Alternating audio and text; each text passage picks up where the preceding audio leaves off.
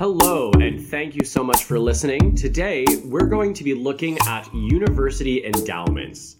These have been in the news recently as the impact of COVID-19 on universities becomes a hot topic. They've also generated some controversy because universities have benefited from government relief programs despite not giving tuition abatements in light of the continuing pandemic.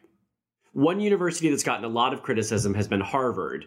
Harvard is talking about the financial hardship induced because of the coronavirus crisis. But, Harvard claiming it's poor feels like that one rich friend trying too hard to be relatable. They're like, well, during the financial crisis, we did have to sell the house. The vacation house. No, not the Aspen house, the Santa Barbara house. A ranch by the seaside just felt so impractical.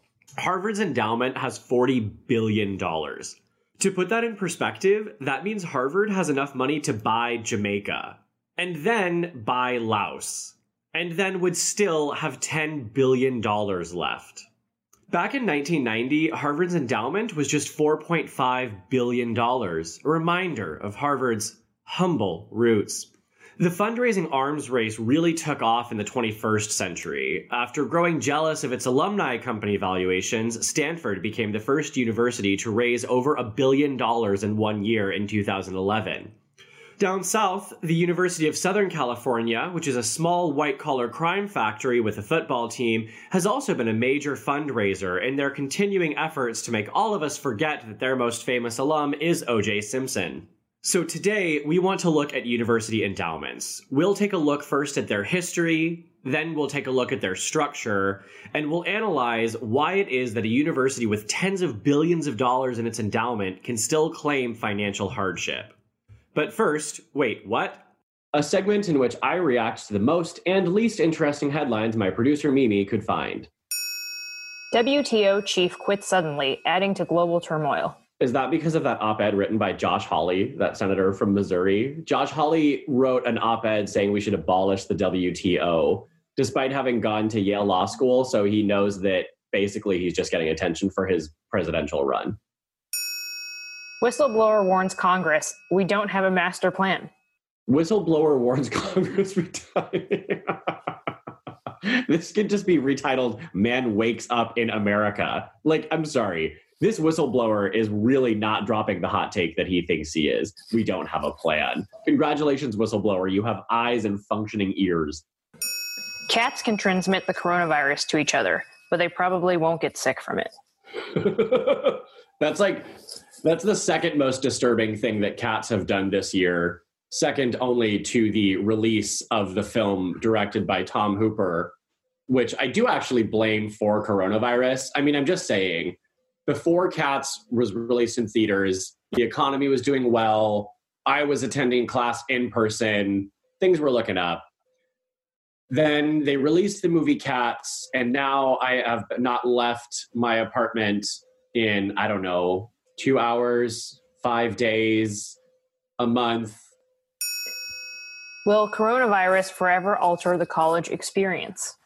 I actually don't think coronavirus will forever alter it. It'll just leave a few years of really, really pissed off college students who when we're 70 or 80. It used to be back when I was your age, I had to walk 30 miles in the snow. And then our equivalent will be back when I was your age, I had to walk, from my bedroom to my living room. And legally I couldn't go any further. So walk 30 miles in the snow. We'll start with a look at the history of university endowments.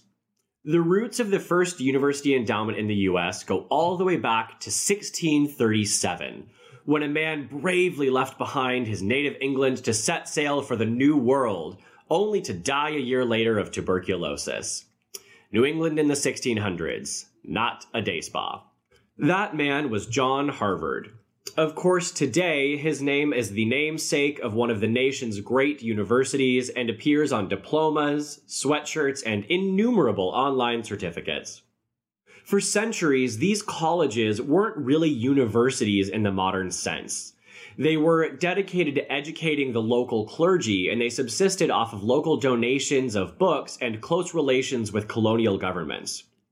A major shift in endowments occurred at Cambridge University after World War I, when economist John Maynard Keynes took over the endowment of King's College. Now, in between banging half the men and women of Cambridge, Keynes converted the endowment from primarily real assets like land or agricultural holdings to almost entirely equities. Following World War II, universities like Harvard followed suit, and today, 75% of the total $630 billion held in U.S. university endowments is held in equities. Another shift occurred in the 1980s, when David Swensen, the manager of Yale's endowment, began to diversify their holdings into alternative asset classes like private equity, oil, and commodities. Of course, propping up industries like private equity and oil also served as a job creation program for graduates of the School of Social Work. Most major universities followed Yale's lead in a move that made significant returns until 2008 came along, at which point everyone kind of sat quietly in the corner and thought about what they did. Now, moving on to endowment structures today, endowments today remain highly diversified megafunds. But their unique structure means their nominal value, or the eye-popping numbers in the tens of billions that we always hear quoted, are actually not the most appropriate way to understand a university's financial situation. This is because of the different types of funding an endowment can be used for. In any given year, only a small percentage of an endowment can be called upon to fund university affairs, while the rest remains tied up in various investments designed to ensure the long-term financial health of the university. Now, the types of funding are even more diverse than most university faculties, a low standard though it may be. The types of funding can be unrestricted, so you can spend on anything. They might be permanently restricted by donors, so they can only spend it on one program in perpetuity. And other types of funding might be temporarily restricted by the donors or by the university, and a lot of different agreements can happen in between. A donor agreement, it's a legally binding document enforceable in a court of law, and therefore these funds cannot be reallocated at the whim of the university. That may actually be a good thing, given that Harvard president Lawrence Summers once said women's brains can't do science good, and Stanford's founding president believed firmly in eugenics. Overall, 80% of endowment funds are restricted to use for specific programs and legally only allowed to be paid out in small sums on an annual basis. Harvard's endowment, for example, is actually 13,000 separate funds. Harvard aims to spend no more than 5% of its endowment in any given year. So if we look at the last year, for 2018 to 2019, the university operating budget was $5.4 billion, but the endowment only covered about 35% of that. Endowment spending went to professorships, scholarships, and research, and after these expenses, only 30% remained in flex spending. 30% flex spending. That works out to about $570 million. And that, of course, speaks to the hardship Harvard faces. I mean, $570 million? That's what the average millennial spends per year on avocado toast. How could Harvard be expected to make do on such a meager sum? Also complicating matters is the recently passed endowment tax. A tax on higher education endowments was signed into law by none other than Donald J. Trump, a man noted for his interesting relationship with tax law. As a result of the tax changes, Stanford was hit with a $43 million tax bill. Harvard had to pay over $30 million, while smaller institutions like Rice University still had to pay $7.5 million in taxes. Now, we also need to look at the goals of the university endowment in light of the COVID-19 crisis. A university's endowment is meant to support students in perpetuity, which means they have to balance the immediate needs of students with those for generations to come. Endowment managers refer to this as intergenerational equity.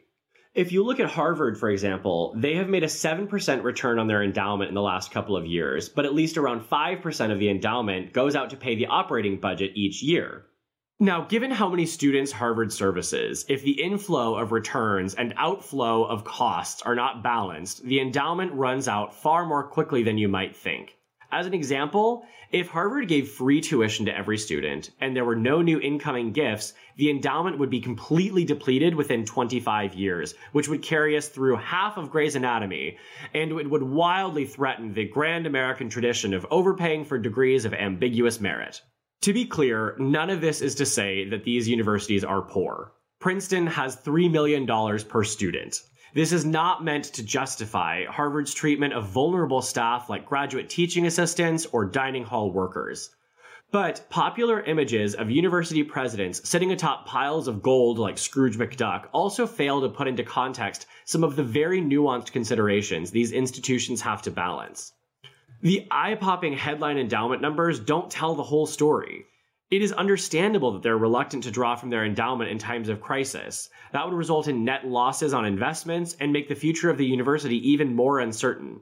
But one does have to wonder, will this crisis forever change demand for education? Will this crisis forever change how universities are funded?